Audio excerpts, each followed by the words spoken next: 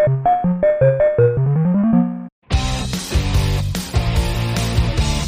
me, would you have any Grey Poupon? I want my MTV. Hey, where's the beef? Does Barry Manilow know that you raid his wardrobe? Mr. Gorbachev, tear down this wall. Oh, gnarly! Are you telling me you built a time machine out of a DeLorean? But it's only authentic if it says members only right here. Hello, welcome again to another podcast of Living in the 80s. I am Rob, your host, and I've got a returning co-host today. Yep. Third time's a charm.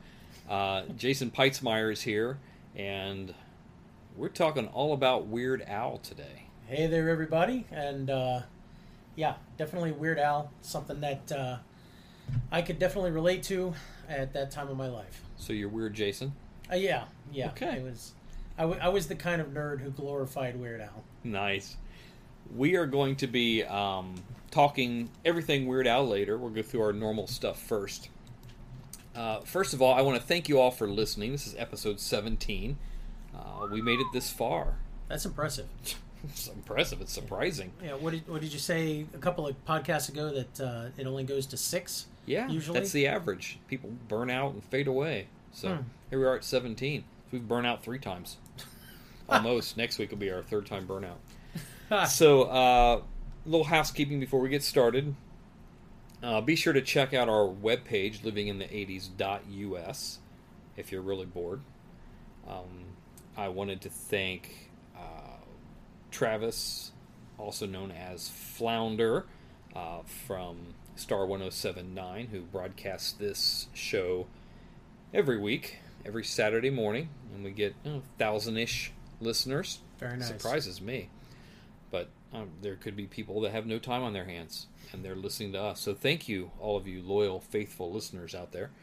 Every once in a while, I'll go over this list here, and it expanded a little bit.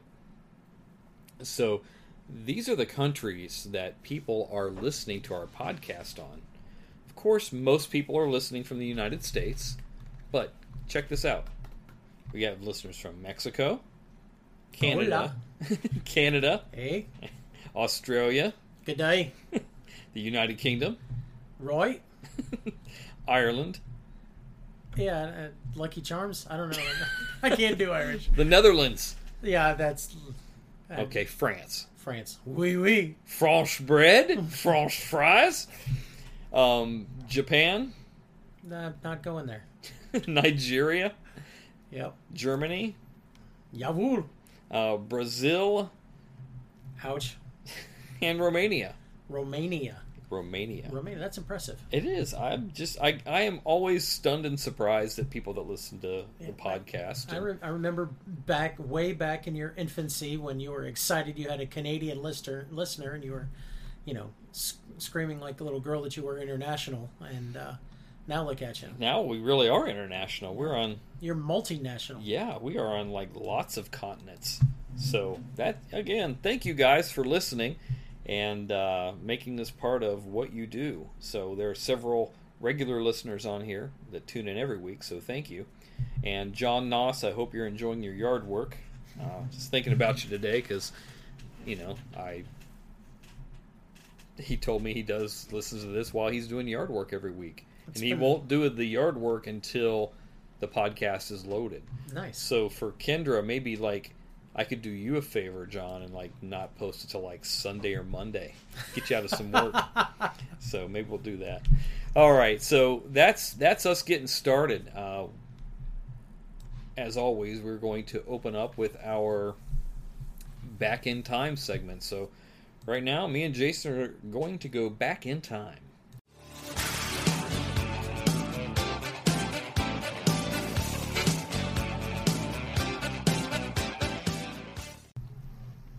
This week, we are going to go back to 1980, starting the decade over again. We went through 80 through 89 before. We're going to start over again because the music changes, the movies change, the TV shows, they're kind of the same. Yeah. So we're going to talk about sports. Your favorite topic. Okay. Excited? I'm going to check out for a few minutes. All right. So do you know who the Super Bowl champs were in 1980? Dallas Cowboys. No. Oakland Raiders. Okay. They're now moving to Las Vegas this year. That's weird. That's really weird. The NFL had a co-MVP that year. It was Ron Jaworski and Cleveland Browns' own Brian Sipe. So you Brownie fans have got one thing to celebrate in the last 40 years. Congratulations. You had an MVP. Congratulations. The college football national champions were the Georgia Bulldogs. Heisman Trophy went to George Rogers out of South Carolina. And that's pretty much the most interesting things. Oh, yeah, basketball. The Lakers were the champs, defeating the Philadelphia 76ers.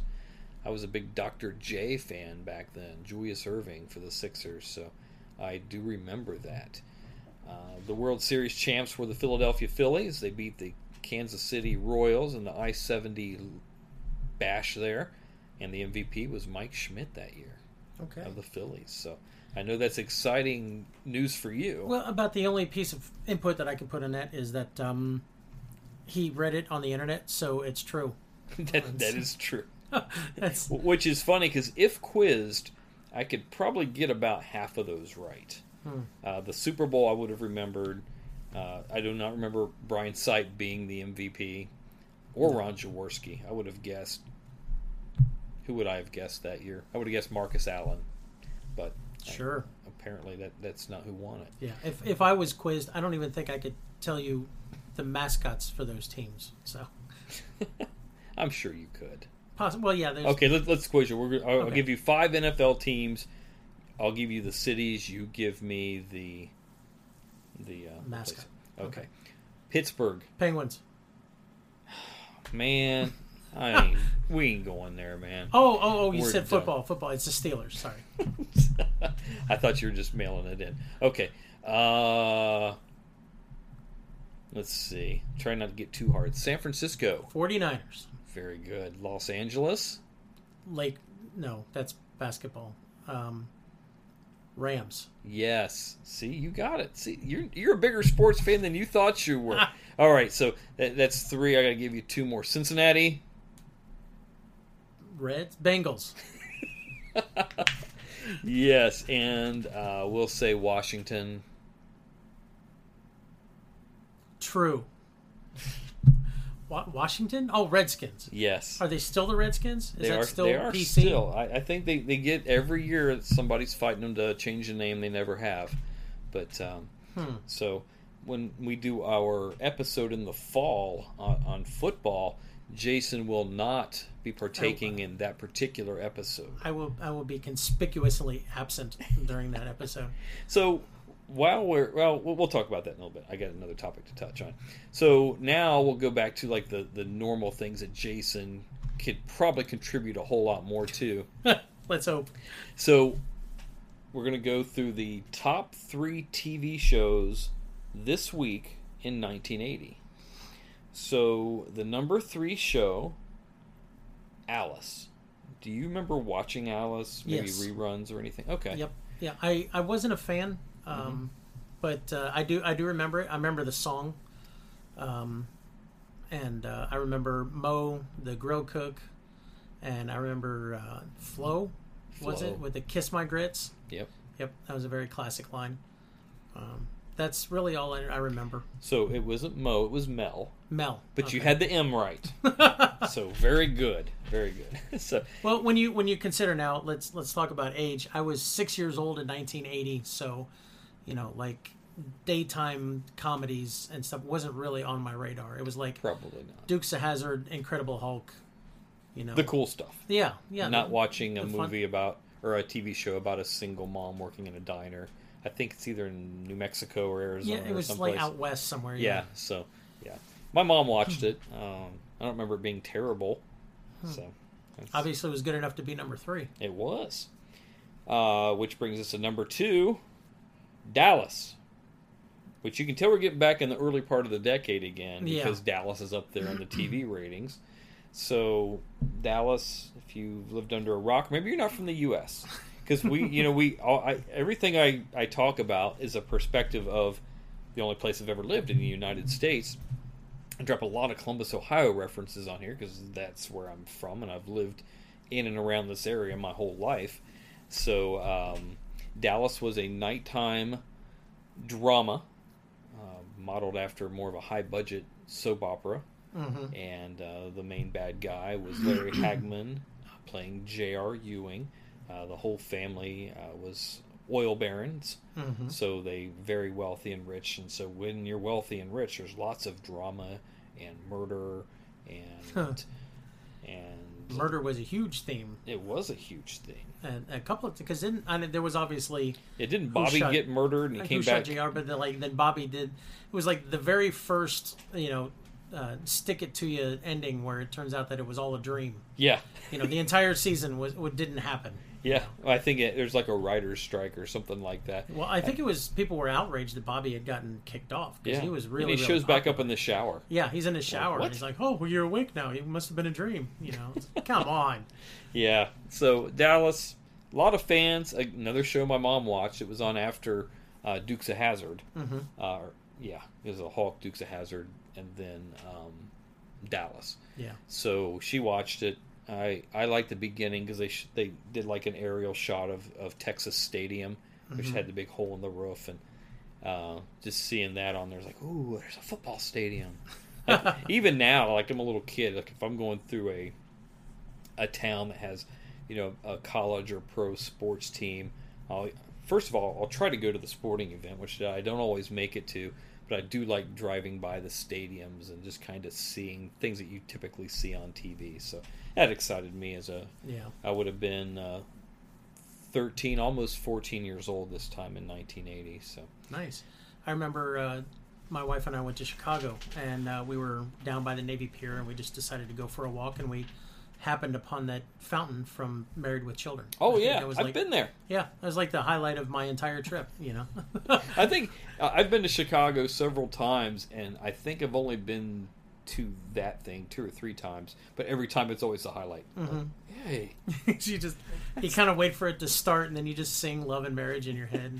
How many people do that, you think? Oh, it's got tons. It's got to be tons. The locals probably just roll their eyes like Robert Downey Jr. Maybe not so much anymore because that show's kind of, gone the way of the dodo. I mean, it's not a lot of people, it's a generation behind now, as far as awareness, know. Which means, if it's anything like, the people looking at 80s nostalgically,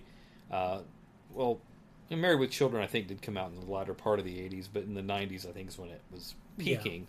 Yeah. I think maybe it's got a revived life coming here pretty soon. Especially now that Ed O'Neill is done with Modern Family. Right. So maybe we'll see. Yeah. See some Bundy action there. I would love to. That was a great show. Yeah. Talking about Dallas, though, I being a kid, again, I wasn't very into the primetime soap opera scene, but I actually preferred Falcon Crest over Dallas. Really? Yeah. And it wasn't actually until later that I found out that Falcon Crest was done by Earl Hamner, same guy who did the Waltons. But no kidding. Which, as we found out on our last podcast, you're a big fan of the Waltons. I am a bit of a fan. My parents are bigger fans. They are actually some of the founding members of the International Waltons fan club that has been going for 25 years. So wow. Yeah. It's see, guys, when I go find nerds, I find them. Certified. That is a term of endearment, by the way. Thank you. Not a slam. All right. I wear it with pride. Good man. So the number 1 TV show this week in 1980 was The Jeffersons. Wow. That's actually kind of surprising to be number 1. Yeah, you kind of think of that more as a 70s show. Mm-hmm. I do. Spin-off of All in the Family. Irreverent. Very entertaining, like MeTV or one of those will show reruns of The Jeffersons, Good Time, All in the Family, all those. Mm-hmm. And I find myself tuning in when they're on. And it's so funny because you see the attitude of the times from back then. So, again, if you guys don't know what we're talking about, The Jeffersons it's a sitcom Sherman Hemsley played George Jefferson, and Isabel Sanford played his wife, Louise, or Wheezy. Look at you dropping names. You know, and I'm not even looking that up. I just remember stuff. I couldn't tell you any of the other characters' names on there, but those two I got. And I do know that the housekeeper, Florence, was married to Sherman Hemsley in real life. So they were real life husband and wife. So think about that next time they're slamming each other. Think about it as a husband and wife. Nice. I wonder if they ever got any fights about that. Oh. They maybe. Could have. So it was a spin-off of All in the Family. The Jeffersons were neighbors of Archie and Edith Bunker. George Jefferson owned a dry cleaning shop and ended up becoming a chain, so he made more money.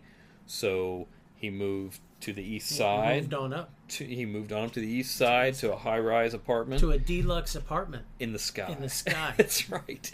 And so now he's wealthy and affluent, but he's still the same guy. Mm-hmm. Like, you know, the money hasn't gone to his head. He now has a housekeeper. He's too cheap to want to have one, but he ends up needing one. He's got neighbors down the hall that are biracial. So there are tons of jokes, you know, about that relationship. And George is usually the one dishing it out, and not many of the characters on there dish it back. Mm-hmm. So when you think about trying to do a show like The Jeffersons today, for one, I think we need some shows like that where we can have fun again. Yeah. And not to take too serious of a tone on the show here, but it is, we're recording this on June 4th. I'll be, you know, putting it up for public consumption on June 6th. But over the past week, we have had, across the whole country and many parts of the world, very civil unrest. We've had riots and looting and just people being beaten and killed.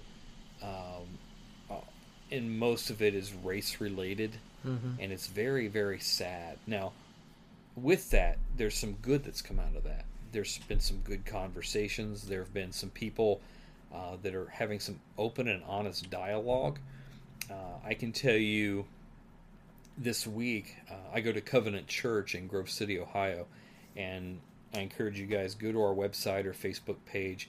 There was a very good conversation on our midweek podcast, which isn't an actual podcast. You can hear it on Facebook or YouTube. It's not like on Apple Music or any of those other things, but go look that up. It's a very, very good conversation from a Christian perspective as far as what is going on. So part of all of this bad stuff going on is some dialogue is being made. And, you know, as a white guy in America living in the suburbs, you see things a certain way. You don't see things through the lens of people that have suffered and have been maybe held back some. And a lot of it's race related. Now, our initial thought, and man, I didn't even plan on having this conversation today. Yeah, but you know, got kind of deep. Yeah, we're rolling. My whole thought process is, well, you know what? These people had the same opportunities I did. We all public schools, chance to go to college, whatever. You don't think about the people in authority, the people that, for lack of a better term, kind of held back growth from a lot of people who had to work a whole lot harder to get ahead in life, and sometimes so many obstacles facing them that it just made it impossible. So now we're starting to get some more dialogue in this country, and quite honestly, I do like that part of what has happened. Mm-hmm. It is opening my eyes more to the perils of other people. I've always loved all colors, nationalities, sexual preference. Like, I've got so many friends from all walks of life and culture and nationalities all over the place, and being in that kind of, having those kind of conversations is opening my eyes even more to the plight of people that don't look like me or sound like me or came from where I came from. So, you know, I stressed episode 1. I try not to be preachy on here, even though I am a Christian, but I do kind of see God moving and working. in a lot of what's going on. So he can make anything good out of anything bad. And anytime that you have a situation where,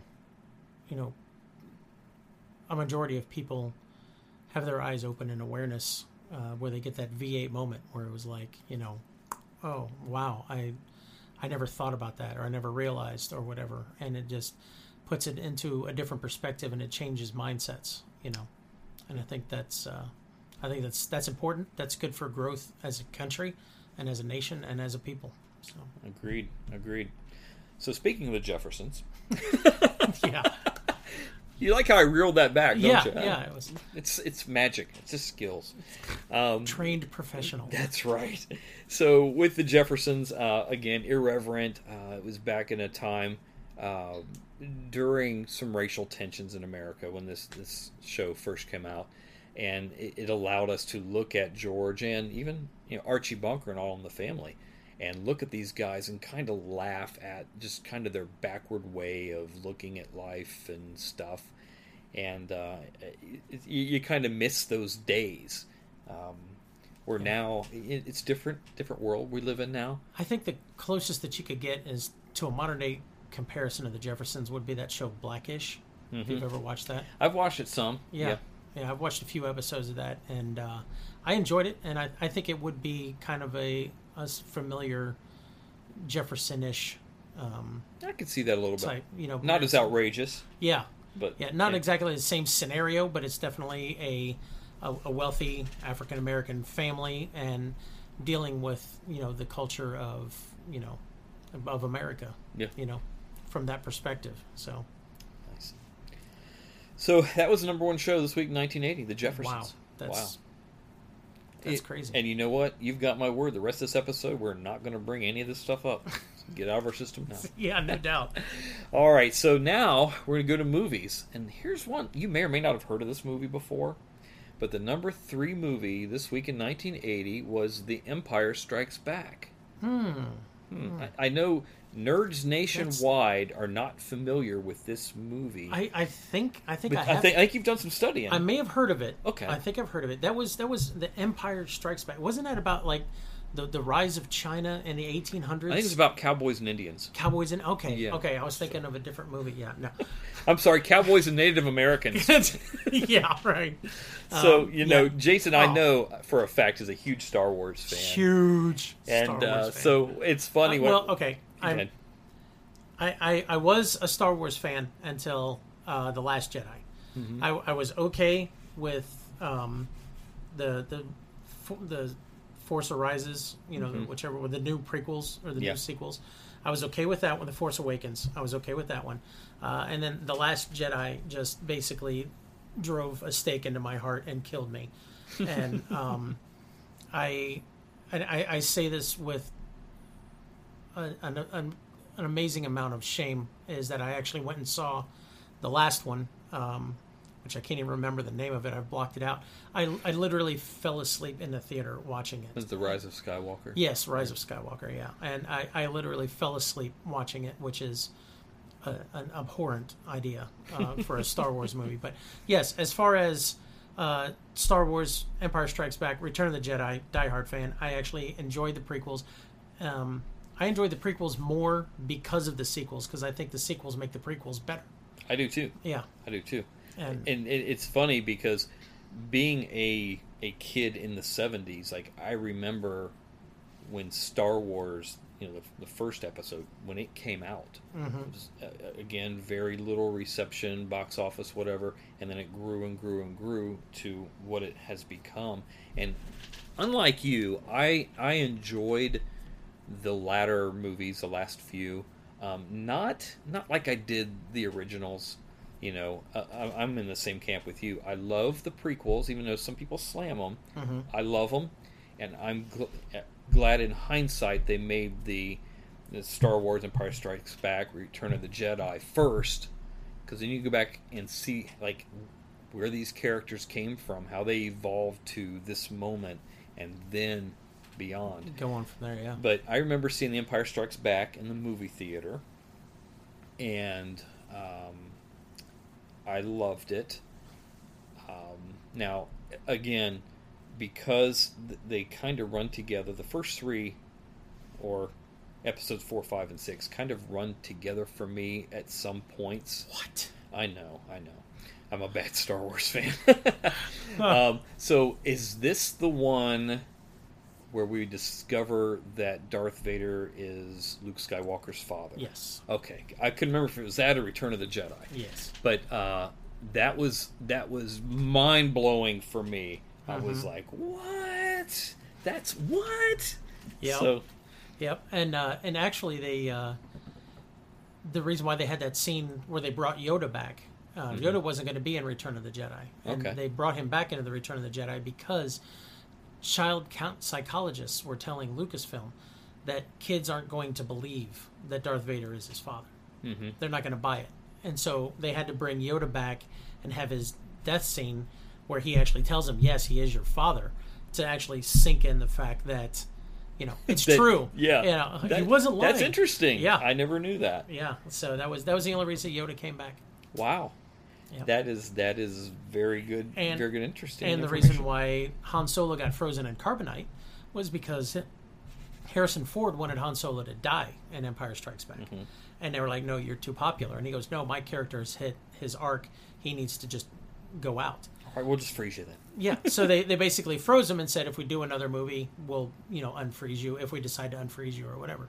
So that's why Harrison Ford got frozen in carbonite. So Harrison Ford's going, my character's hit his arc, so they freeze him, and then comes back and goes, "You're going to pay me how much?" Yeah, he pretty much. All right, unfreeze me. Okay, yeah, it's kind of like the same negotiations for Indiana Jones and the Crystal Skull. So. Nice. So yeah, number 3 movie this week, Empire Strikes Back. Can't talk about this enough. We could probably do entire episodes on Star Wars and all that is. I will be there for that one. Well, yeah, I probably won't. So, but if I ever did, I would certainly have you back for that one. Thank you. Sure. The number 2 movie this week in 1980 was Brubaker. Robert Redford. Have you seen this movie? No. Okay. I know of it. I do too. It's funny. I have not seen it either. I remember it used to be on the Movie Channel, which was sort of like Showtime, HBO back in the 80s, and it was always on, but I never watched it. In recent years, I've seen it come up on different lists and things like that, thinking, I gotta see that, and it came up again today. So probably within the next week, I will end up watching this movie. It's summer, reruns are on. Mm-hmm. I started watching this stupid Adam Sandler movie on Netflix. I made it about 5 minutes in. Uncut Gems? Yeah. Oh my gosh. Terrible. That was a painful movie to watch. And you know what? It's funny because I'm an Adam Sandler fan of his older work and his SNL stuff and his stand-up and all that. But this is just like 10 minutes maybe? I'm like, this is not getting any better. Yeah. I gave up. Clocked out. So Brubaker is going to be high on my list for things to watch now. You've got goals. I do have goals. I did read the synopsis because I kind of knew of the movie and I wanted to read the synopsis so I could sound somewhat intelligent about it. But basically, Robert Redford is the new incoming warden for a very corrupt prison, and he decides to go undercover as an inmate to try to figure out from the inside where all the issues lie. Okay. And that's pretty much all that I got from it. Oh, that's cool, because, again, my thought process, I knew he was a warden, but I didn't realize he was in there undercover. Mm-hmm. So, that's cool. Yeah, I've got even more incentive to watch that movie now. The first undercover boss episode, essentially. That's where they got their inspiration. Yeah. All right. So, the number 1 movie this week in 1980 was Blues Brothers. I know you've seen Blues Brothers. No. What? Yeah. Jason. I have your seen... sense of humor, dude. You got to watch this at some point. I have seen a lot of snippets, and I know a lot of it. I know that it's a classic. I've never really been a fan of John Belushi. I love Dan Aykroyd. But never been a big Belushi fan. I know of it. Okay. We're on a mission from God. I mean, yes. The drive the car, and the elevator music, and that big scene there, and there was 100 and something police cars were destroyed yes. up. They weren't in the days of CGI. They were in the days of let's wreck up these police cars. Yeah. So Blues Brothers, Dan Aykroyd, John Belushi, they got these characters came from their Saturday Night Live appearance. Yeah. They weren't in a comedy skit, but they had them sing. Was that the first Saturday Night Live movie to become, or skit to become a movie? Yes. It was. Okay. Yes. So they were singing, and surprisingly, they both sing pretty good. Dan Aykroyd has that bassy voice that you hear, "Soul Man." Yeah. So that's him. They sung a couple songs on SNL, went over great. They decided, let's make a movie, and basically it's those same characters, Jake and Elwood Blues. They are brothers. Lots of cameos in this movie, including, but not, I can't name them all right now, but James Brown's in it, Aretha Franklin's in it. There are I think B.B. King is in it. So there's lots of people in and out of this movie. And it's one of those 80s comedies. So if you like The Jerk, if you like Airplane, those kind of movies, Blues Brothers, be right up your alley. So, if you get a chance, check it out. The soundtrack is really, really good. One of my go-tos back in the day. Let's watch Blues Brothers again. So that's it. So those are the movies from this week in 1980. And now the only thing left to talk about in 1980 is the music. So we are going to start off with the music and the number 3 song this week in 1980.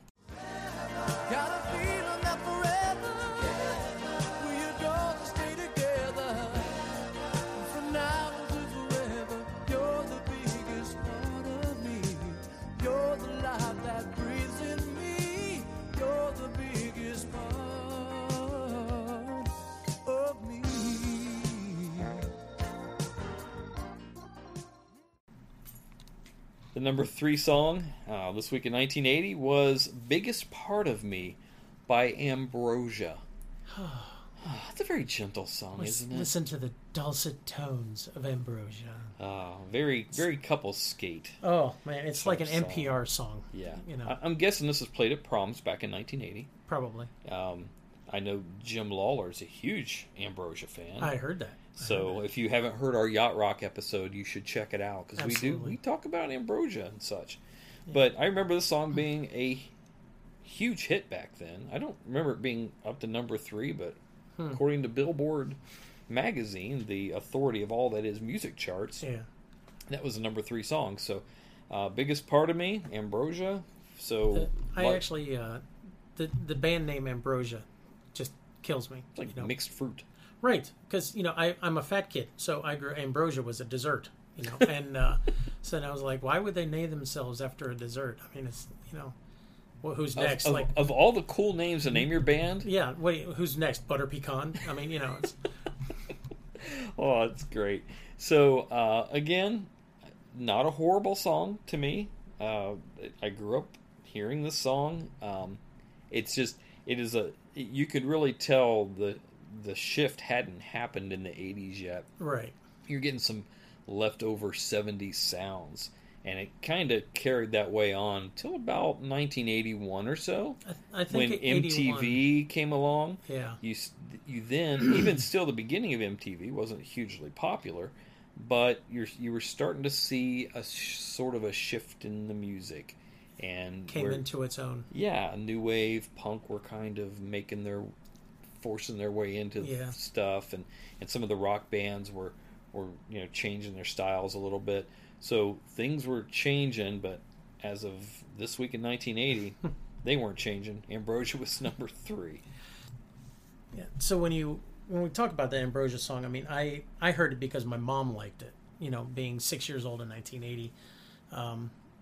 It's really weird. I know I got chastised by you on one of your episodes because I had said that I wasn't a fan of 80s music. And it's not so much that I wasn't a fan. I am a fan of 80s music. I do enjoy 80s music, but I didn't grow up with 80s music because I think as a kid, you don't really get into your own when it comes to music tastes until you hit your teenage years, 14, 15, yeah. Yeah, 16 especially, you get your own car, now you're listening to your own radio. until then, you're listening to whatever your parents listen to. Right. You know, and, you know, whatever they happen to be listening to. So, you know, as far as from, you know, 1980 to 1986, 87, it was my parents' music. So what you're saying is Mama and Papa Peitzmeyer had crappy taste in music in the 80s. Okay, gotcha. Yeah, my dad was classic country. He was, you know, Conway Twitty, George Jones, Statler Brothers. He liked the Beach Boys, so that was a saving grace. Yeah. But you know, and Bob Dylan. Wow. Yeah. I could see Bob Dylan, the whole country thing. Well, he's got that. Well, Dad liked Bob Dylan because my dad can't sing, so Bob Dylan was the I only, can't either.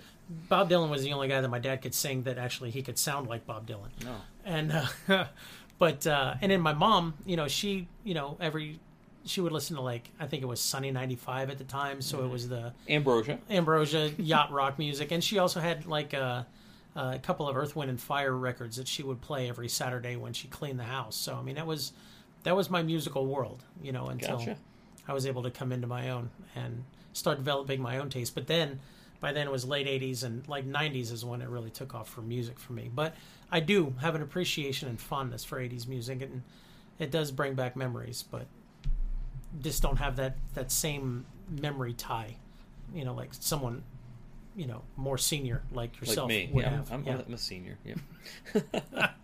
So I know for me, you know, speaking of the same thing, I remember, like, and I've probably talked about on here before, my parents listening to 50s and 60s pop songs, and then 60s and 70s country, and that's what I grew up on. So I didn't discover a lot of these like classic rock type bands until like the mid 80s, because I had to go through that pop thing in the 80s when I'm starting to get into my own in music, and then to the mid to the late 80s I'm discovering for the first time bands like Led Zeppelin, Aerosmith, these kind of bands. I'm like, that's good music too. I was sheltered from that as a kid, so Yeah. you know, that was it. But there we go, Ambrosia, got it, love it.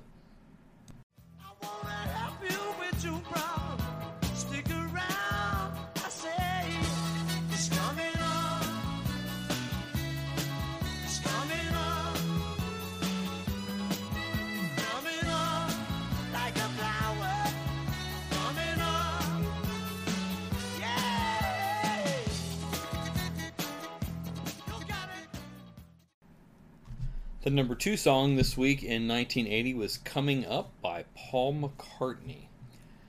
So, if you're looking for this song on YouTube or Apple or wherever it is, Spotify, whatever you listen to music on, you may find a really crappy version of this song. It's terrible. Yeah. The hit version was a live version that was played on the radio that put it, I believe it went all the way to number 1. But I remember Paul McCartney being on Saturday Night Live and debuting the video to this song, which is unusual, and they were making such a big deal about him being on there. Like I'd heard the studio version of the song before, never this crappy single version they had, and I was really curious as to why they're making such a big deal about this guy. Like, okay, Paul McCartney was not ringing any bells. I did not realize that he was a Beatle. Right. I'm 13 years old, going on 14, and I bought the single because I loved the song. Did not realize he was a Beatle. It took me a long time to figure out why they're making such a big deal about him. Probably a few months later, I think a couple other songs came out off that album, and it's probably about that time I discovered why it was such a big deal to have him on there. And love this song, always have. That studio version, that thing would not have hit the top 100 in my opinion, except for the fact that it was Paul McCartney, and people will buy stuff based on reputation and so forth. Yeah. But we were talking, and Jason said we're talking about the top 3 songs. Again, he was a kid, a young kid back in those days. Never heard this song, never heard of it. I had to look it up Rob gave me a little bit of a heads up and said, these are the songs if you want to add some input. And it was a good thing he did, because I'd never even heard of this song before, and I looked it up on YouTube, and I didn't get to see the live, cool version. I saw the dumb video that he did, which I think was actually kind of appropriate, the fact that we're talking about Weird Al Yankovic this week. And his video, he actually played all of the band members. There's like 15 people in this band doing this, playing the music for the song, from the drummer to everything.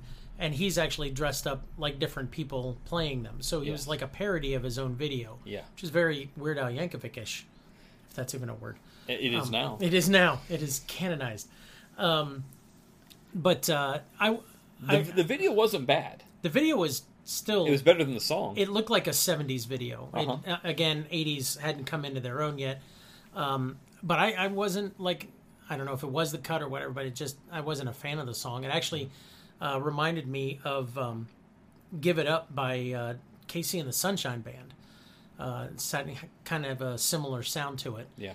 More of a disco-y sound. Yeah, I didn't even know this song existed. Yeah. Let alone for it to be number 2. That was actually pretty impressive. But yeah, so in the break I played a little bit of the hit version that we all know, and he's like, okay, well that's not nearly as bad. yeah, it wasn't as bad. Yeah, but so that was it. Paul McCartney, little known artist out of England. Now, just to show my musical ignorance, I know, was this like one of Paul McCartney's comeback? Was it like his first?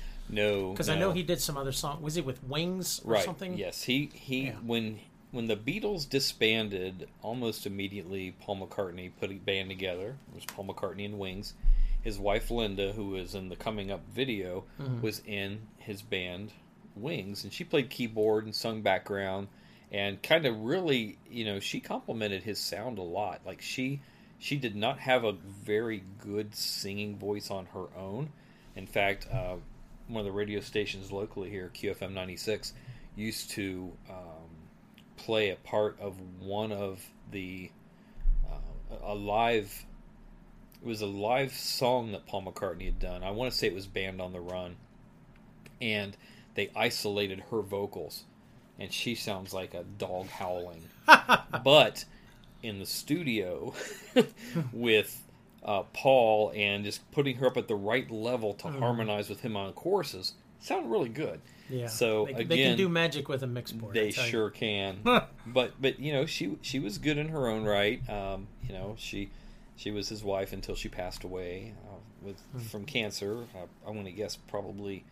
I'm sure fact checkers out there may look, but I'm in my mind it's probably early to mid 90s when she passed away. Nice. But yeah, that was it. And ironically, in that video that I saw, she was the only character in his band that he didn't copy. It was actually her. He knew better. Yeah, he's smart. Yeah. So yeah, the number 2 song was Coming Up by Paul McCartney.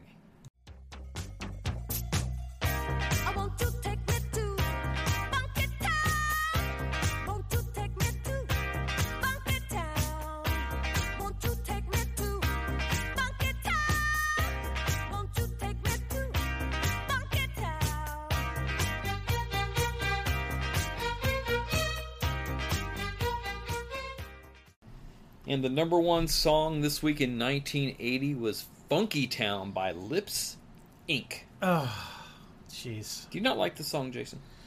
This song was the last nail in a coffin for disco, I think, and it was one of the last nails. Yeah, disco kind of held on for probably another year or so after this, but it was an okay song. I didn't really hit on all cylinders for me, but I do know it. I do recognize it. I think it was just a little too simplistic. Yeah. It was just like the same 5 notes over and over again. Yeah. When this came out, I'm in the 8th grade. This is the end of the school year. I remember kids dancing to the song at the school dance because, we're in June, so the end of the school year, end of 8th grade is now for me. Mm-hmm. June 4th. This may have been my last day of school in the 8th grade. But I remember the song very well, and I love the song. I love how they used the synthesizer on the voices and kind of made a little funkier sound. Yeah. Like, you're right. Like, disco was pretty much dead at this point, but a version of disco kind of lived on. Like, Diana Ross had some stuff, I'm Coming Out, that kind of thing that kind of held on for another year or so after this. But this song here, I loved it. I remember buying the 45 to this the same day I bought Love Stinks by Jay Giles Band. Oh, wow. Bought them together. Nice. I was, I love both those songs. I noticed you sent me the link. Love Stinks was in the top 100 this week. Was it? Yeah, Yep. Yeah, it was. Yeah. And another what was classified as disco was Cupid by the Spinners. Oh yeah, I like that song that came too. out in this year, but I like it because I'm a big fan of Motown. Oh yeah, and so I thought it had a nice upbeat Motown vibe to it, and so I really like that song. I did too. But they classified it as disco. So crazy. Yeah. I again, this is one of those. Lip Sync was pretty much a studio band. Producer in Minneapolis put this band together, auditioned vocalists, used a lot of session musicians, so that's why you got kind of like that real funky, very polished musical sound to it. Again, repetitive, the whole thing, it's formulaic. Right, but they created a hit one time only. They had another song, went to number 64, I believe. I was looking up. I knew they'd had another song, but it was not nearly a hit. So that was number one this week. There were some other songs which I like to do because there's some songs that maybe weren't top 10 or didn't quite get that kind of airplay or were on their way up. So the number 7 song this week I really like, still to this day I don't turn off when it comes on, is Against the Wind by Bob Seger and the Silver Bullet Band. For one, I love Bob Seger. I don't think I've heard a song by him that I don't like. He always tells good stories in his music. And this is the first Bob Seger song, I think, if my memory serves me correctly, that I even heard. And I was turned on to it by some friends, and it did not expect it to be the hit it became, and it became a pretty big hit. So I really, love that one. Definitely a yacht rock hit. It is very yachty, very yachty. But Bob Seger was, man, I saw him live a few years ago, and guy put on a tremendous concert. Tremendous. Again, at this point, he's in his 60s when I'd seen him, and his voice sounded just as good as it did back in those days. He would stop and tell stories between songs. Lots of energy, just kept right on playing. And I went because someone invited me. I'd never really cared to see Bob Seger live, even though I like all of his music. Just the idea of seeing a 60-year-old Bob Seger playing music did not seem very exciting to me. But I was corrected quickly, and that was a great show. So nice. I enjoyed that one. Yeah, it's always fun when, situations like that. Like for me, it would be the Waltons. I watched the Waltons as a little kid. I vaguely remembered it or whatever. But when I started getting involved with the fan club and meeting the characters and talking to the people and getting to know them, then it was like, okay, wow, this actually is really cool. I was never going to be a Waltons fan, but so kind of like with your Bob Seger, I appreciated it, I knew it, but it wasn't until I saw him live that you got a real appreciation for him. So. Oh yeah, and yes, we did manage to work in Bob Seger and the Waltons together. Yeah, Now they're forever intertwined. Yes, that it takes a lot of skill. It does, and we have skills. Nunchuck skill. The number 14 song this week in 1980, another one of my favorite 80s tunes, was Brass in Pocket by the Pretenders. Ohio's own Pretenders. Jason's crossing his eyes and making a face. You don't like this song? No. Leave. Okay.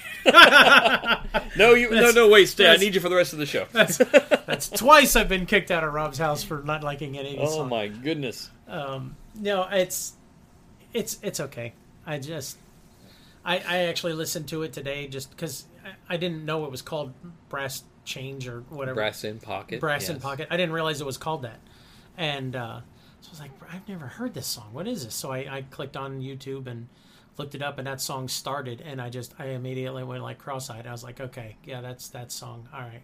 Yeah, I've got my faithful listeners, which average between the age of 45 and 54 right now, are shaking their fist at the podcast, physically going, "What is that guy's problem?" I was young. Get off my lawn. I was young. I was a kid. Like I said, this kind of music didn't really just didn't really lasso me because I wasn't exposed to it. Okay, so. FYI, when we were in our break there, he was rapping to Biggie Smalls and Eminem.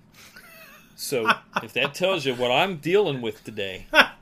Look, I'm not going to say I'm not ashamed to say that 90s hip hop and R&B is probably one of my favorite genres outside of Motown. So Motown, I will agree with you on. 90s hip hop and R&B, no. Yeah, but then again, that was my age. That was when my that was my lick. If I was your age back then, I would have listened to 80s music. All right, so the last one I wanted to talk about here is the number 26 song this week in 1980. Is Train in Vain by The Clash. Another song I have never heard in my life. Wow. Yeah. And so I go ahead. Yeah, so I listened to it, and yeah, I listened to it. You didn't like it? It was okay. I was kind of excited because it said "Stand By Me," so I thought maybe it was from the soundtrack and I would recognize it. Uh-huh. But no, that was just kind of like a subtitle. No, that was a great song. The Clash are, in my mind, one of those elite, untouchable bands. Like, these guys put on such great music over the course of about 7 or 8 years. They are one of the founders, Mount Rushmore type thing of punk. And this song here, just, from beginning to end, the opening guitar to the very end of the song, love this song. Shows up on several of my playlists today that I make. Like, oh, you can't do an 80s one without putting The Clash on there somewhere. Nice. So, again, generationally, my friends, people I hung out with, they'll go, yeah, Clash rocks. But these young whippersnappers, well, this they don't understand. When it comes to music like this, I mean, especially with the 80s, you sent me a link to the top 100 songs of the 1980s. I could not honestly find one song outside of the Spinners that I actually liked, and out of 100 songs. So it's just 1980 was not a good year for music for me. Well, so you're allowed to be wrong, and it's okay. This is like this is like Randy Nelson talking about action movies. Like, I haven't seen it. I haven't Predator, seen it. I haven't Terminator. What? Commando. Who is that in it? Was that a movie? It's funny because I think about, and you can look them up on YouTube. But like when younger people, they'll put headphones on them and they'll like hear Van Halen for the very first time, or AC/DC or something, and I always wait for the reaction, and usually they're blown away. So I would have thought, listening to The Clash, you would go, my life has changed. But not the case. No, he doesn't like football either, guys, so there's that. I have a very specific wheelhouse that I thrive in. I could see that wheelhouse is very tiny. He's got the tiny house of wheelhouses. All right, so that wraps up our conversation about this week in 1980. And we're going to stop for a little time out here. And when we come back, we're going to tackle Weird Al. Not literally tackle Weird Al. He's getting a little older. Yeah. But we will talk about Weird Al. My man. We'll be right back. Honey, where's the spatula? Okay, kids, let's go. There's just one place to go for all your spatula needs. Spatula City! Spatula City! A giant warehouse of spatulas for every occasion. Thousands to choose from in every shape, size, and color. And because we eliminate the middleman, we can sell all our spatulas factory direct to you. Where do you go when you want to buy name brand spatulas at a fraction of retail cost? Spatula City! Spatula City! And this weekend only, take advantage of our special liquidation sale. Buy 9 spatulas, get the 10th one for just 1 penny. Don't forget, they make great Christmas presents. And what better way to say I love you than with the gift of a spatula? Spatula City! Spatula City! Hello, this is Cy Greenbloom, president of Spatula City. I like their spatulas so much, I bought the company. Spatula City, 7 locations. We're in the yellow pages under spatulas. My, where did you get that lovely spatula? Spatula City, we sell spatulas, and that's all. Okay, when I was looking for, I'm always looking for interesting topics to talk about, and I don't think that this podcast could be complete as a body of work if we don't have an episode dedicated to Weird Al Yankovic. He is the king of parodies. He's had a career that has started in 1980 and has gone up until even today, still current. I even, last season on the Goldbergs, even had an episode where Adam was all obsessed with Weird Al, kind of like we were back in the 80s, and Weird Al even made an appearance on the show. So that was really cool for me. So rewind back to 1981. I had stumbled onto the syndicated radio show they used to play on Sunday nights here in Columbus on QFM 96. I think it's the third reference I've made to that station this week. But it was called Dr. Demento. So Dr. Demento had this very cool grandfatherly voice. And he would introduce us to all kinds of parody songs, to obscure, weird, odd music every single week. He'd have a countdown of weird songs every week. It just, when you were listening to the Dr. Demento show, you just really felt like you were sort of in a cool club. Like, this guy got it. And being a 14-year-old kid at the time, my favorite movies back then were like Airplane, The Jerk, Blues Brothers. Like, these nutty comedies were right in my wheelhouse. Like, I loved it. And now I got this radio show that's playing music that made me laugh as hard as I did at these ridiculous movies. So I had been listening to the show for probably about a month or so, and I got to the point where I would start to record episodes on my tape recorder. And I'm holding the tape recorder up to the radio because I didn't have anything to join them together. And so I would record these songs that would come on, and they would just crack me up. So one night, I remember right where I was, my friend that lived across the street, Charlie Brobst, we were camping out in his backyard. We were in a tent, and I'd got him hooked on Dr. Demento too. So we're back there and recording the show, and this Dr. Demento introduces me to Weird Al Yankovic for the very first time, and he was live on the air the first time he'd ever performed Another One Rides the Bus. And I, being a fan of the song Another One Bites the Dust by Queen, this song cracked me up. And I had that on a tape forever. Mm-hmm. And you couldn't just go out and buy the record back then, because a recording at that point didn't exist of it. Like, he's just on the radio. And so that was my very first exposure to Weird Al back then. And then over the years, he did the different parodies and stuff. And so whenever they would come out, I'd look forward to them, and it still made me laugh. It was always good. Even today, I think the most recent one I heard was White and Nerdy. That would even crack me up with Donny Osmond in the video and stuff. But that's my beginnings of knowing who Weird Al was.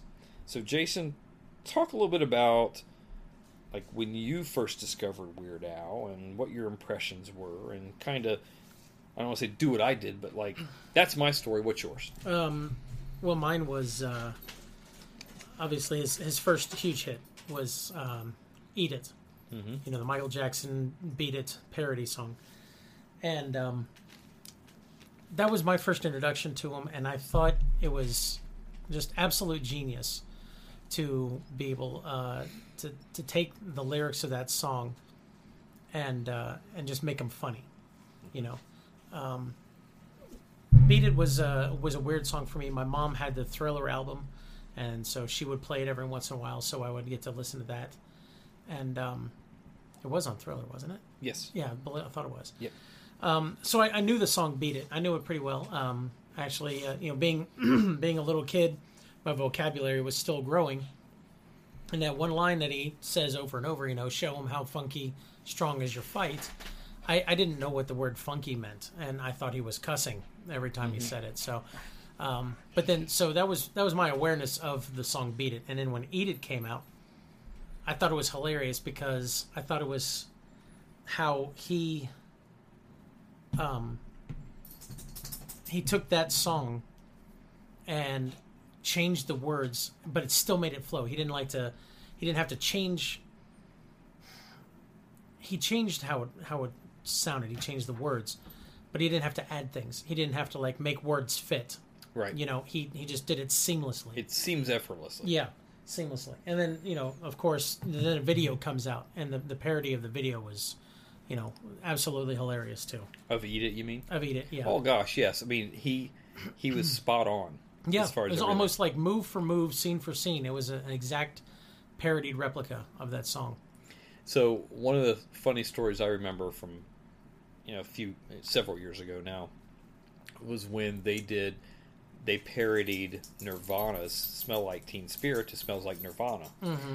And he had the idea. He did not think in a million years that Nirvana would go for it, because, you know, they're this grunge alt band that took themselves very seriously and so forth. They're artists. And Kurt Cobain, who was the late lead singer for Nirvana, said he grew up listening to Weird Al, loved the idea, and like he said, he knew he was a major star when Weird Al asked him to cover their song. Yes. And he was being dead serious. Yeah.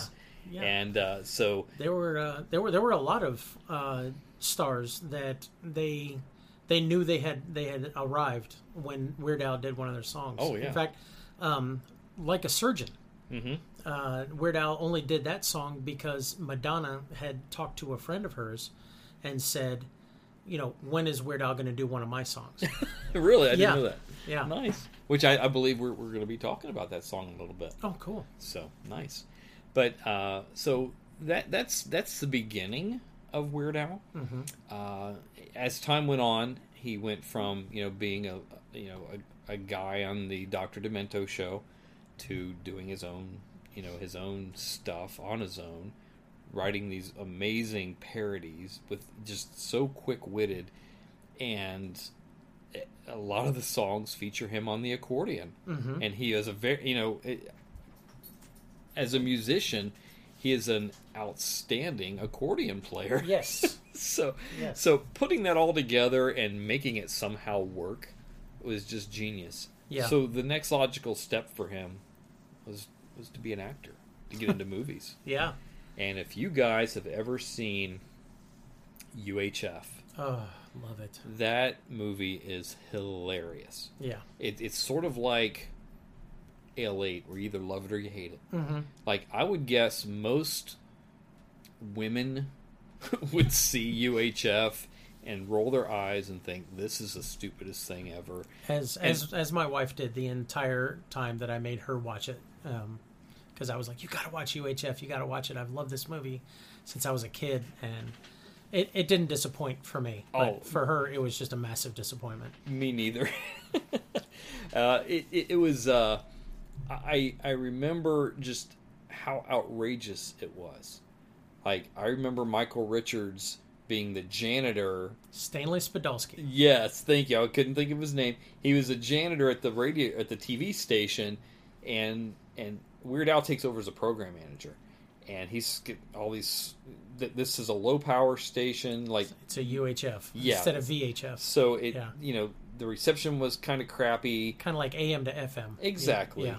And so they gave him the program manager position. So he puts all these outrageous, stupid songs on or shows on. Has the most obscure sponsors, the best thing they could get, like Spatula City. Yes. And so Michael Richards ends up doing a show. And he's got these kids doing stupid stuff. It's a like, kid's show. Let's drink from the fire hose, and yes. he just blast a kid across the studio. They got like a family looking for like a ring and a kiddie pool full of oatmeal, and I mean it's the original Double Dare. Yes. From Nickelodeon. Yes. But yeah, actually, Stanley Spadolsky, he was a janitor for the competing VHF station. Oh yeah. And he got fired. And so Al hired him just to be a janitor. He's like, "Oh, can I bring my mop?" And so it's all coming back. Yes, I should have watched it this week, but yeah. But he so Al got some bad news, and he just decided to walk away.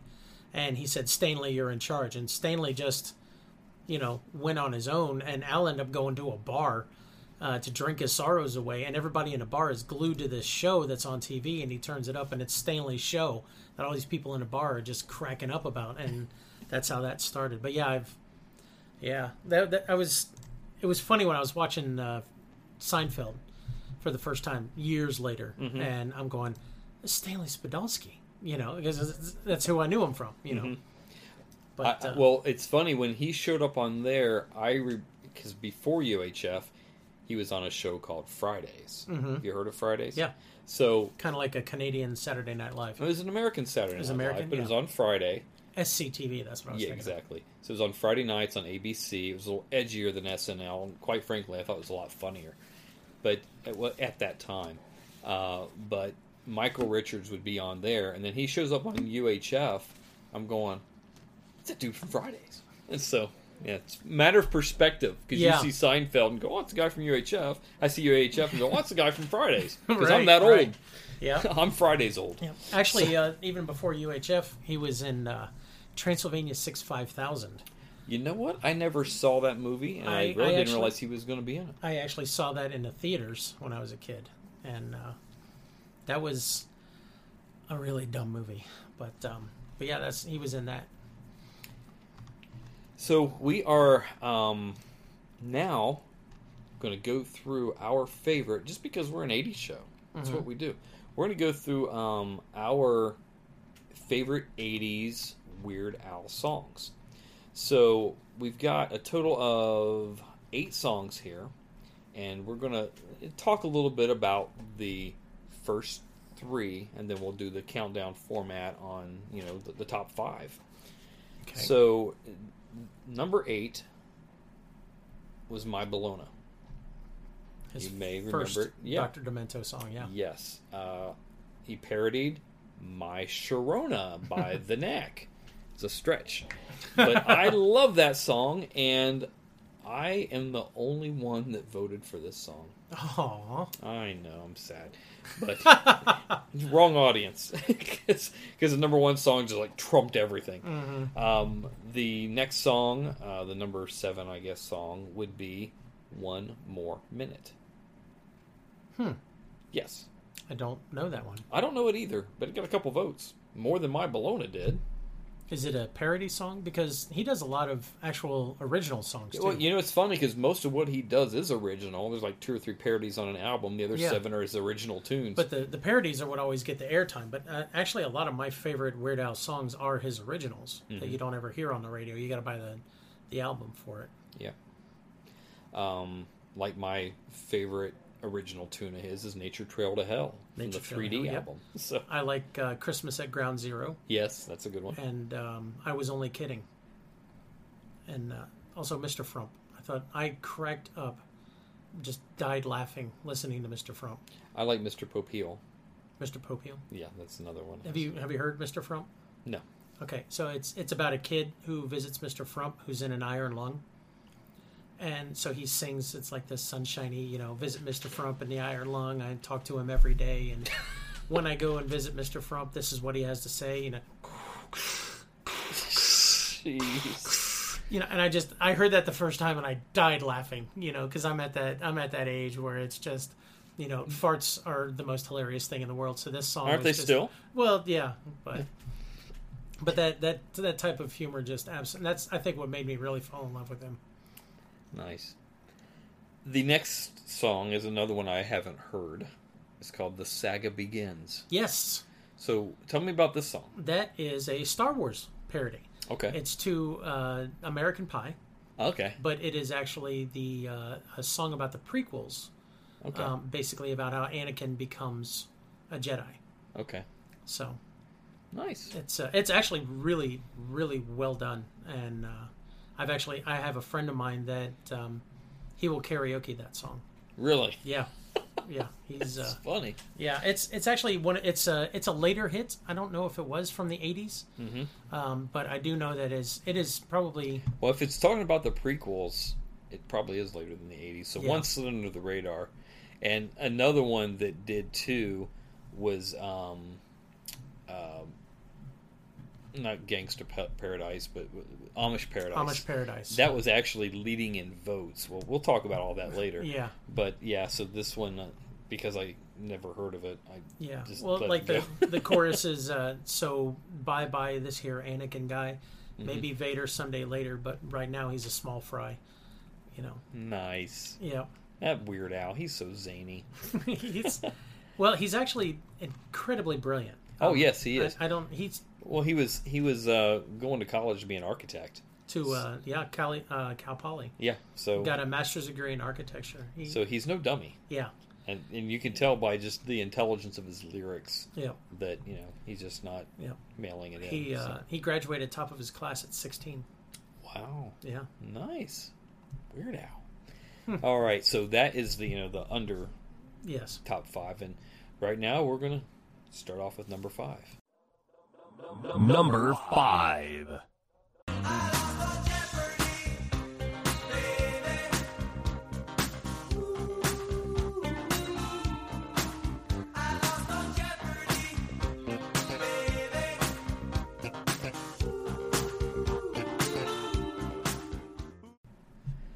The number 5 Weird Al song, as voted by you, the fans, is "I Lost on Jeopardy" by Weird Al Yankovic, of course.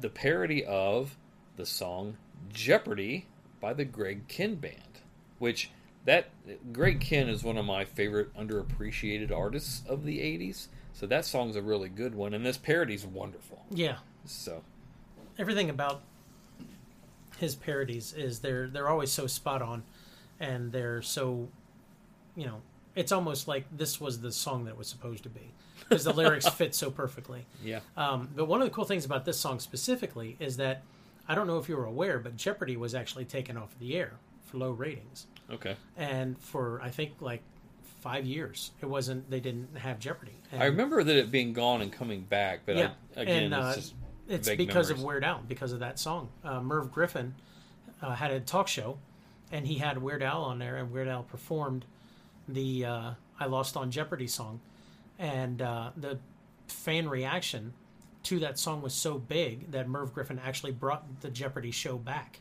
Nice. And it was all because of Weird Al's song. Huh.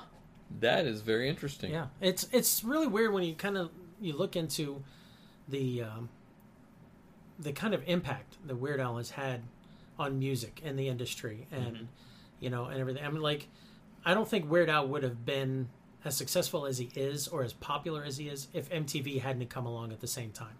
Right. Because I think MTV and Weird Al had a symbiotic relationship that launched him into the stratosphere. Because nobody would have taken his songs seriously if they just heard him on the radio. But to watch him parody out those songs and to be the clown, then you know what you're expecting, and then you can appreciate the music more. So, shortly, and I found this video, which I had seen many years ago, but sort of forgot about, and I'm glad you kind of brought it up that way. when Another One Rides the Bus came out, shortly after it debuted on Dr. Demento, probably a month or so later, he shows up on the, I think it was called the Today Show, but it wasn't like the Today Show we know now. But Tom Snyder hosted. It might have been called the Late Night Show or whatever it was. But here's Weird Al coming out singing this song. He had these bright plaid pants on, this big Hawaiian shirt, which is kind of his trademark. Mm-hmm. And it's back when he had his humongous afro and his little squirrely mustache and glasses, looking like he just got dropped off of the sideshow of the circus bus. And he's got his accordion out there, and his buddy's sitting there playing, not the drums, but playing the accordion case with horns and whistles and things like that. Yeah, beating on the accordion case, but he didn't have a drummer. Yeah. And it's like, me hearing the song on Dr. Demento cracked me up. Me seeing him do it live, even funnier. Yeah. So, what you said about him coming along right around the time music videos were becoming... Music videos had existed for years, but not until MTV... and the whole 80s thing came on, it became the way to listen to music versus complimenting what's on the radio. Mm-hmm. So it kind of, the tail started wagging the dog at that point. But seeing Weird Al visually does, and his interpretation of these songs does make it even better. It makes it even better. Yeah. So it makes it a whole package that you can really appreciate, because... Weird Al I kind of liken to the movie Napoleon Dynamite. Love the movie Napoleon Dynamite. Me too, one of my all-time favorites. If you ask anybody if they've seen Napoleon Dynamite, if they say, yes, I didn't like it, then I can guarantee you they only watched it once. Mm-hmm. If they say, yes, I loved it, they watched it more than once. Yeah. Because I had to go through the same thing. Me too. I saw it in the theaters, and it was because a friend of mine called up and said, we just watched a movie. It was absolutely hilarious. You got to come and see it. So they called like 20 of us. We took up a whole row in the movie theater. We're all sitting there and we're like, what is this movie? It just came at the drop of a hat. Mm-hmm. And we watched this movie and I was like, that was the dumbest movie I've ever seen. And I just wasted 2 hours of my life. And about $6 or $7. Yeah, well, yeah. But we went out to eat afterwards and we started talking about it and started quoting it and everything. And then I saw it again. And once you get past the expectation of what you think this movie should be, and you realize it's just a dumb movie about nothing, mm-hmm. and then you appreciate the humor in it, and then it becomes just a much better movie. And I think the same thing was with Al and music videos, So, again, we're going off on a rabbit trail, which I love to do on this show, because it makes it a little more interesting, I think. So me and Matt had done our episode a few weeks ago on movies that that were based on the 80s but didn't really take place then. Napoleon Dynamite was one of those. Yes. And I had even said back then, because I remember my daughter Kayla was in high school, and it was after it was already released to video, and it was like the thing for her and all of her friends and everybody else to watch. Mm-hmm. And she's like, Daddy, can you get this movie? Well, I'm like, well, sure. She's my daughter, and she asks me for things, and I love her, and I give her whatever she... No, I'm just kidding. Typical dad. Yeah, I wish I'd give her everything in the world, but we had... I got it, so we sat down as a family and watched it, and her mother was just... She fell asleep. I watched the whole thing, and I must have said more than 10 times, like, this is the stupidest movie I've seen in my life. Like, why did I just waste $15 or whatever it was on this movie? Mm-hmm. And then Kayla didn't even really seem to like it that much either. It's more like this is what everybody's watching. I need to watch it too. So, I don't remember at what point I watched it for the second time. It was a little funnier. Mm-hmm. And then the third, and then the fourth, and then probably the 50th. I don't know how many times I watched that stupid movie, and I laugh at the same parts every time. Yeah. And I always find something new, no matter how many times I've watched it, there's something new that I maybe have missed in every other viewing that just cracks me up. Mm-hmm. So, Weird Al, kind of the same way. Absolutely. Yeah. Absolutely. And a little side note on that, I have a buddy of mine, shout out to my buddy Ryan. He actually met Ephraim Ramirez, who played Pedro. Oh, yeah. At a Comic-Con. Cool. And actually became really, really good friends with him to the point where Ephraim was in town at a Comic-Con and called Ryan and said, hey, why don't you come over to the hotel and hang out? And so Ryan... So he partied with Pedro. So he goes over there and opens the door to the hotel, and it's Pedro and Uncle Rico and John Heder are all in there. Oh my gosh! I would have had to done a selfie with those guys. I would have just fell over at the door, you know. I mean, but yeah, he hung out. Gosh, idiot, get in here! They're gonna see us. Close the door. Gosh. And but they hung out all night, and John Heder taught him how to play poker. No way. They sat there and played poker all night and everything. So yeah. Oh, that is an awesome story. Yeah. I'm glad we went through that. Yeah. That was good. So right. yeah, back to other weird things. Yeah, to other weird things. So the number 5 song, Weird Al song for us is "I Lost on Jeopardy." Number 4.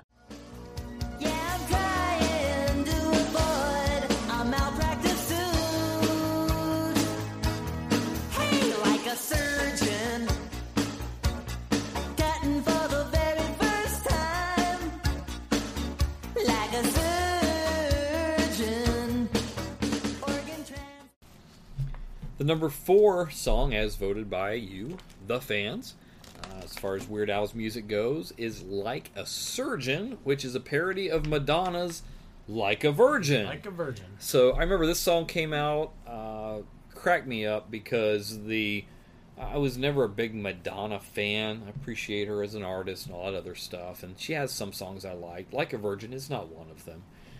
I like a Surgeon a lot better. Yeah. So. Yeah. This was another, situation I had mentioned that Madonna, this whole reason why this came about was because Madonna wanted him to parody a song for her. Not that she talked to him directly, but the word got back to him that she was kind of felt left out. Well, she wanted to be a star. Yeah. Yeah. Weird Al was a star maker. Right. He was. I Like a Surgeon, again, just the whole concept of it, the goofiness of it, was just perfect, and for my age range and for what I liked, and I just thought it was absolutely hilarious, because it was just so. I think one of the things that I really liked about Weird Al was growing up, I wasn't the popular kid, and so I was kind of a bit of a misfit or a bit of an outsider, and so I not only resonated with Weird Al in that way because of the goofiness of his music, but it also kind of let me thumb my nose at the cool kids, because it's like, oh, you like all these songs because you think you're cool because of this music, and you like, well, here's your music, but it's stupid now, and I thought, that was kind of a little, a bit of a rebellion, I guess, on my part, that I got to do that, but Like a Surgeon was one of those, because I didn't like the Like a Virgin song, like you said. I thought it was okay, but it was a little over my head at that age. But I like the idea of some doctor singing about, operating on a patient with a chainsaw. It's just... Because only Weird Al could think of that. Yeah, absolutely. Yes. So, yeah, I mean, I like the way Madonna looked, mostly. But, yeah, her music. Wasn't feeling it. But, again, some songs good.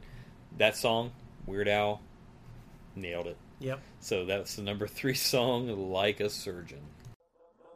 Number 3.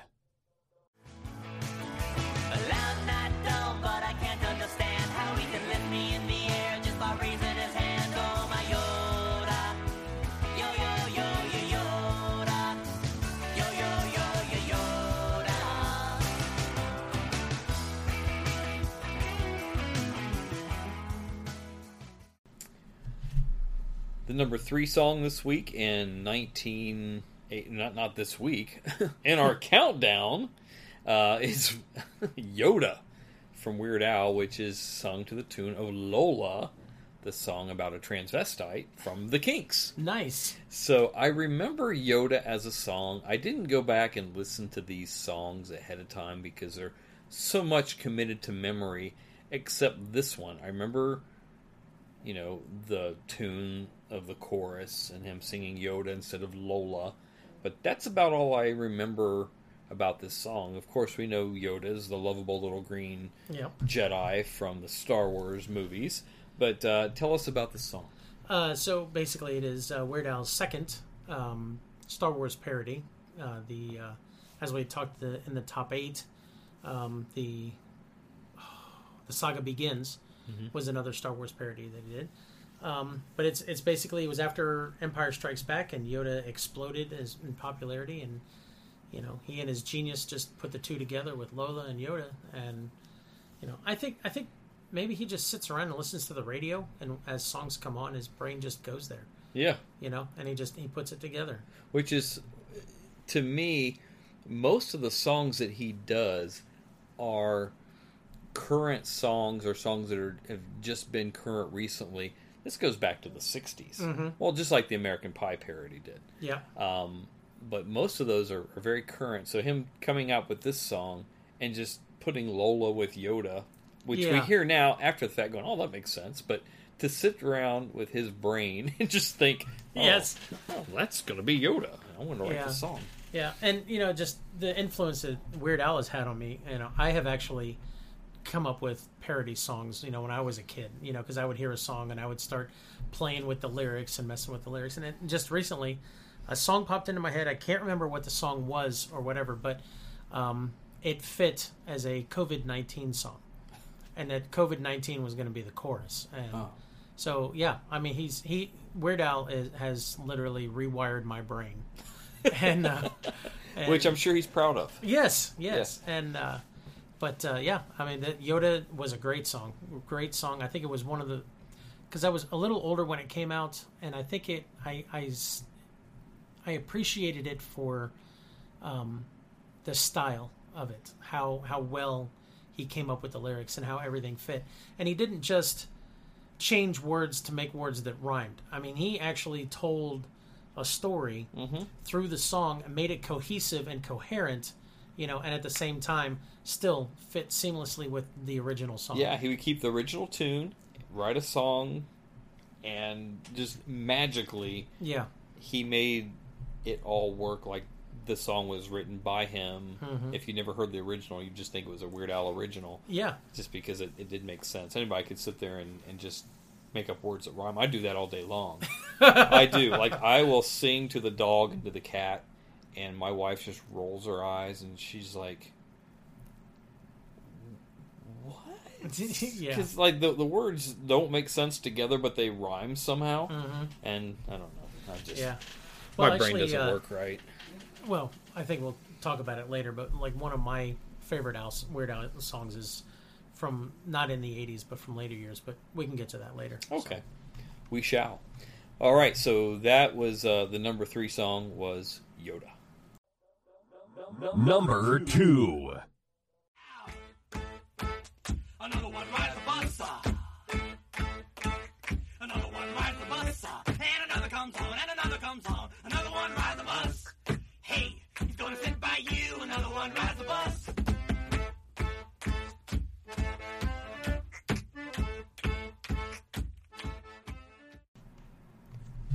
That brings us to number 222. It will be Another One Rides the Bus, the parody of the Queen song, Another One Bites the Dust. Now, we talked earlier about my history with this song, and this is a song that introduced me to Weird Al. I hear this song today. I honestly, it takes me back to being 14 years old and hearing it for the first time. Mm-hmm. It's such a cool song. Yep, and ironically, this being number 2 on the list, it was actually Weird Al's second hit, My Bologna being his first. The underappreciated yes, My Bologna. Underappreciated apparently. My Bologna. But this was his second hit due to the Dr. Demento show, and I think the one that actually catapulted him to where he could make his own album. Yes. And gave him that ability. He went from being like a niche player on that show to mainstream media catching on. Yeah. So which is really cool because again we'll talk more about him as a person here in a few minutes, but this song is to me the number 1 song. Just my own bias, whatever. That's me. But well, you always remember your first. Yes, you do. In my case, it was Another One Rides the Bus. Number 1. Don't you tell me you're full, just eat it. Eat it. Get yourself an egg and beat it. Have some more chicken, have some more pie. It doesn't matter if it's boiled or fried. Just eat it. Just eat it. Just eat it. Just eat it. Surprise, surprise. The number 1 song is Eat It, as parodied by Michael Jackson's Beat It. What? I know. Really? Shock surprise. I so totally thought it would have been, Polka All Night would have been the number 1 song, honestly. I'm sure that people just really didn't know that song. Yeah. So unless you're a hardcore Weird Al fan, and you're listening to the albums. Unless you actually bought the cassettes or the CDs, nobody would ever... Which, for his polka music, I mean, you talked about him being a gifted accordion player. Yeah. He was my real first introduction to polka music. And I thought it was really fun because what he did was he did mashups of a whole bunch of different current popular top 40 songs, but he did them to a polka beat. I've heard that. Yeah. Yes. And I thought, Eat It obviously is a classic. It's the one that put him on the map. It was his first music video. It was the first everything that just really made Weird Al Yankovic who we know him to be today. But I'm actually more of a fan of his non-parody songs, his original songs, or the songs that I actually really enjoy a lot of times, just because you get the creativity of the parody, but you also get just an original idea, and they were always crazy and ludicrous, absolutely insane, But well, just still. I don't know if I mentioned now or if it was when we were talking before the show, but Nature Trail to Hell is my favorite original Weird Al tune. It's just it's a parody of horror movies. Yeah, and it's just those things. Yep. I enjoy.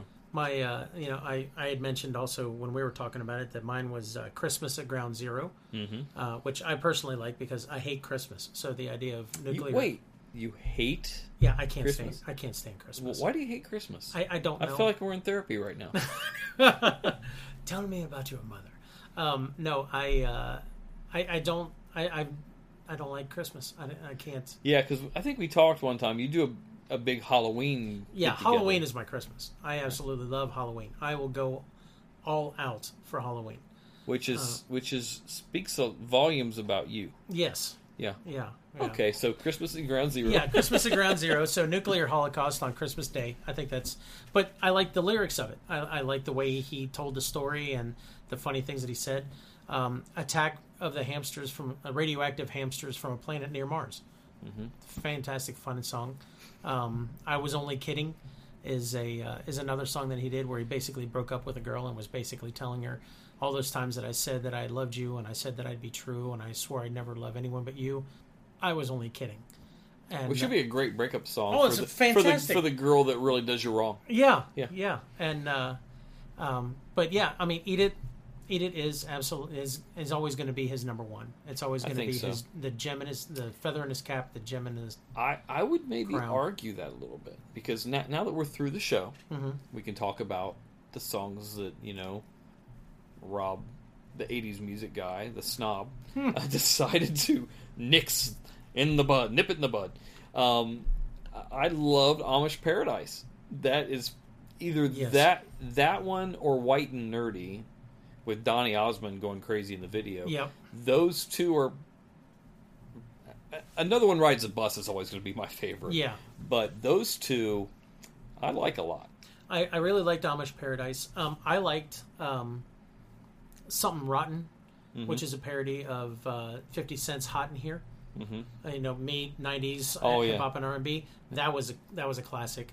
Amish Paradise. What was the parody he did for Happy, the Pharrell Williams song? Oh, it was... It's Radio Silence is what it is. Yes. It's the sound of a brain fart is what that is.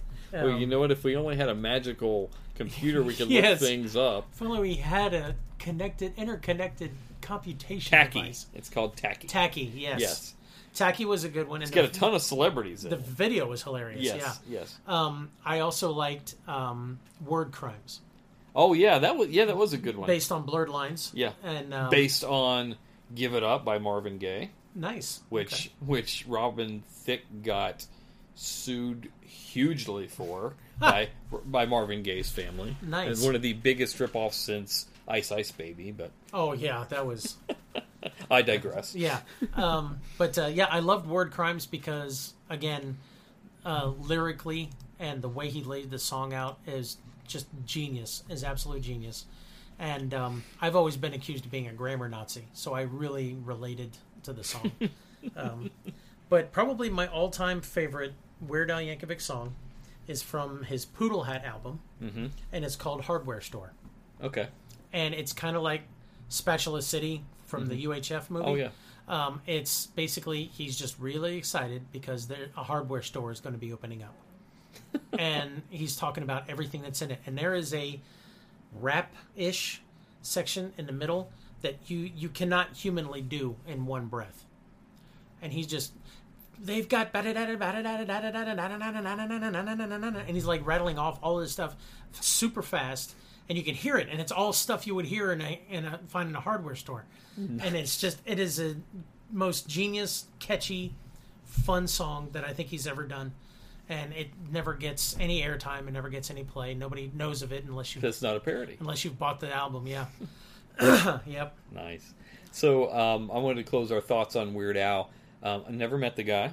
No. But he seems like a nice guy that you would want to hang out with. Because he seems real genuine. I like the fact that he didn't have to ever be raunchy in any of his music. It's all very, very tastefully done, safe for the kids, but laughable for parents. So I, appreciate that. The fact that all these artists feel privileged to have Weird Al do their cover of their song is really good. And just hopefully he's not done. Hopefully he's going to continue doing these from time to time and yeah, absolutely live on. So that's good. And for an artist who has been in the industry for 40 years, has actually probably outlived most of the artists that he's parodied. Yes, these bands have died and broke up and everything else. And he doesn't do drugs. He doesn't drink. He doesn't swear in his songs. He doesn't. There's no like nudity or anything risque. No scandals. No scandals. You don't hear of anything Weird Al. As far as weird. like Hollywood or the industry is concerned, he wouldn't even be a blip because he's so boring. Yeah. But there's no controversy with him. I don't even think he's married. I thought I heard somewhere that he was married. If only we had a weird way to look up Weird Futuristic Al. computation device. Yes. That allowed us to connect to an interwebs. Yes. So, all right. So, Weird Al, I don't want to look up Happy. Yeah, stick with us, guys, because we really want to find this out about Weird Al. Is he or is he not married? So, question of the day. According to Wikipedia, let's see. He married Suzanne Krajewski, a marketing director with 20th Century Fox, and met in 2001. And he's got a daughter named Nina, who was born in 2003. Nice. Congratulations. So, there you go. Weird Al is married, has been for, coming up on 20 years. Mazel tov. Congratulations, Weird Al. Congratulations. So, yes. The accordion tidbit. Yeah. Okay, he actually started learning the accordion because a door-to-door salesman was selling, when he was 7 years old, he was selling either accordion or guitar lessons. Mm-hmm. And so he went with the accordion because there is another accordion. He's Mr. Polka, and he's a world-renowned polka and accordion player, and his last name is Yankovic. Frank Yankovic. Yes. Yep. And I knew. For the longest time, people actually thought that Frank was his father. Mm-hmm. And I watched an interview with Weird Al once, and he said, media would be asking me about your father Frank, and he's like, Frank isn't my father. He's just another Yankovic. There's no relation. And so I'd have to convince it and say it over and over again. And I'll bet they are related somehow. They'd have to be like with a 15th name like cousins, something. Something. Yeah. There is a connection, but there's no known connection that I was aware of. But the media thought it was his father, and then they would report. And they would say, and apparently the relationship with his father is strained because he won't even acknowledge him as his father. And but yeah, that's how he got into the accordion. Nice. At the age of 7. That is very interesting. All right, well, Jason, before we get out of here, first of all, I want to thank you for being here. But we've talked a couple different times, and he's given me a little bit more information earlier. You're going to be launching your own podcast soon, so talk about that. Okay. Just kind of tell listeners what to expect, because he's my friend, and I'm going to promote this on the 80s page, whether you all like it or not. And so, just talk to us a little bit. All right. So I've been encouraged by Rob and some other friends of mine, specifically a friend of mine who owns a podcasting company in Kentucky, that I need to do a podcast, and so. It's been bouncing around in my brain for many years, and originally I was going to do movies. I was going to talk all about movies because I am a big, huge movie buff, huge movie fan. Action movies, I'm the one you should talk to. And, so if we do another action thing. Yeah. Got it. We'll let Randy listen. Yeah. But yeah, so I was going to do movies, but I realized right now the movie industry is pretty much in a toilet, and there's nothing to talk about. And there are hundreds of movie podcasts out there. Yeah. I listened to one of them called Know Your Cinema. I know the guys that do that. I work with them. I like it. It's very good. I listen to it because I know them, and hearing their interesting takes is really good to me. But if you're looking up movie podcasts, thousands. Yeah. So that was another deterrent. But so I got to thinking about it, and years ago, I've got a group of friends that I've known since we've hung tight ever since we were 16. The best friends in the world. Our wives call us the Golden Girls, and we would go out. And you don't feel emasculated by that at all? No, because I love the Golden Girls. So which one are you? Me, I'm Rose. Okay, gotcha. Yeah, but actually, I think I'd be more like Estelle Getty now. But back in high school, I was Rose. But we would go out and we'd get something to eat, and we would sit for hours and just talk, and that's all we would do. We just talk about life. We would talk about current events, politics, anything that's going on. So I said, well, there it is. There's my format. So I got 3 of these knuckleheads to join me, and we're going to sit down and we're going to have a podcast called Chewing the Fat, and that's all we're going to do. We're going to talk about history. We're going to talk about politics. We're going to talk about current events, pop culture, music. And movies, a lot about sports. Oh, sports all day, every day. That's going to be... ESPN is going to start listening to this podcast to learn how to report. Yeah, I'm going to be the new Ocho, really, is what this podcast is going to be about. And but no, that's we will talk about sports because those guys all love talking about sports, and I just, I listen. Just nod. Yeah, just nod and agree and, say, oh, I've heard of that, but... But yeah, that's basically what the podcast is. And I got the idea from long ago, back before TV and radio and cell phones. You're not that old. Yeah, no, I'm not this old. But guys would go out on a porch and they'd sit in the rocking chair and they would actually slowly chew or suck on a piece of fat back. And they just talked. And that's all they did, just pass the evening as the sun went down. So that's where the term chewing the fat came from. Term chewing the fat came from. So it's just us sitting around talking. And it's a little more formatted than that, and it's a lot more fun. And these guys they're fun, and their perspective is hilarious. And good. I'll be sure to listen. I'm excited about it. So great. I've already got a Facebook page up, but it's not complete. Not for public consumption just yet. Yes. Not really. You can find it, but it's... no invites. Rob is actually the first person that I invited to the page. And I accepted. Yes.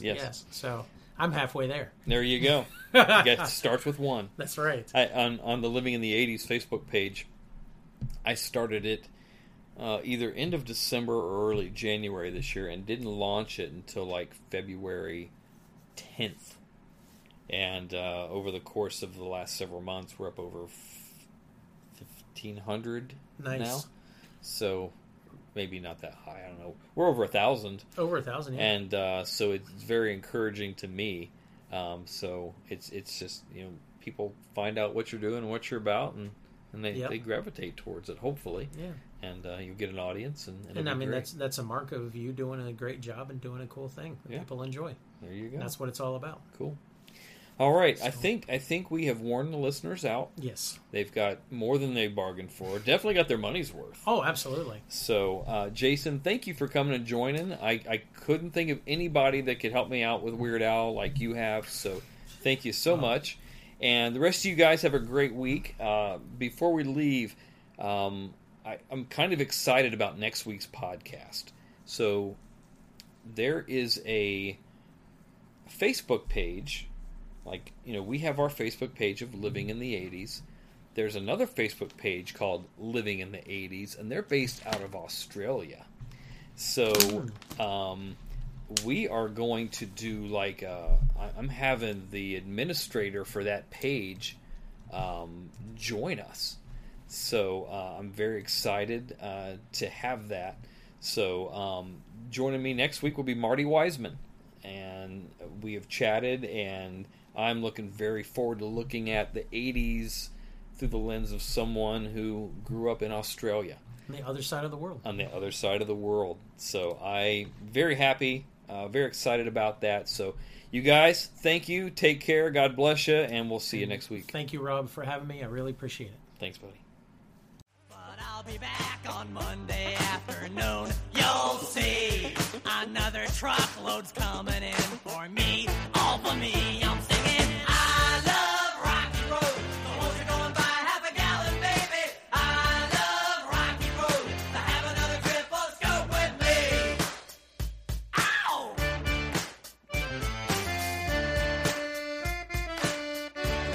I'll make it time.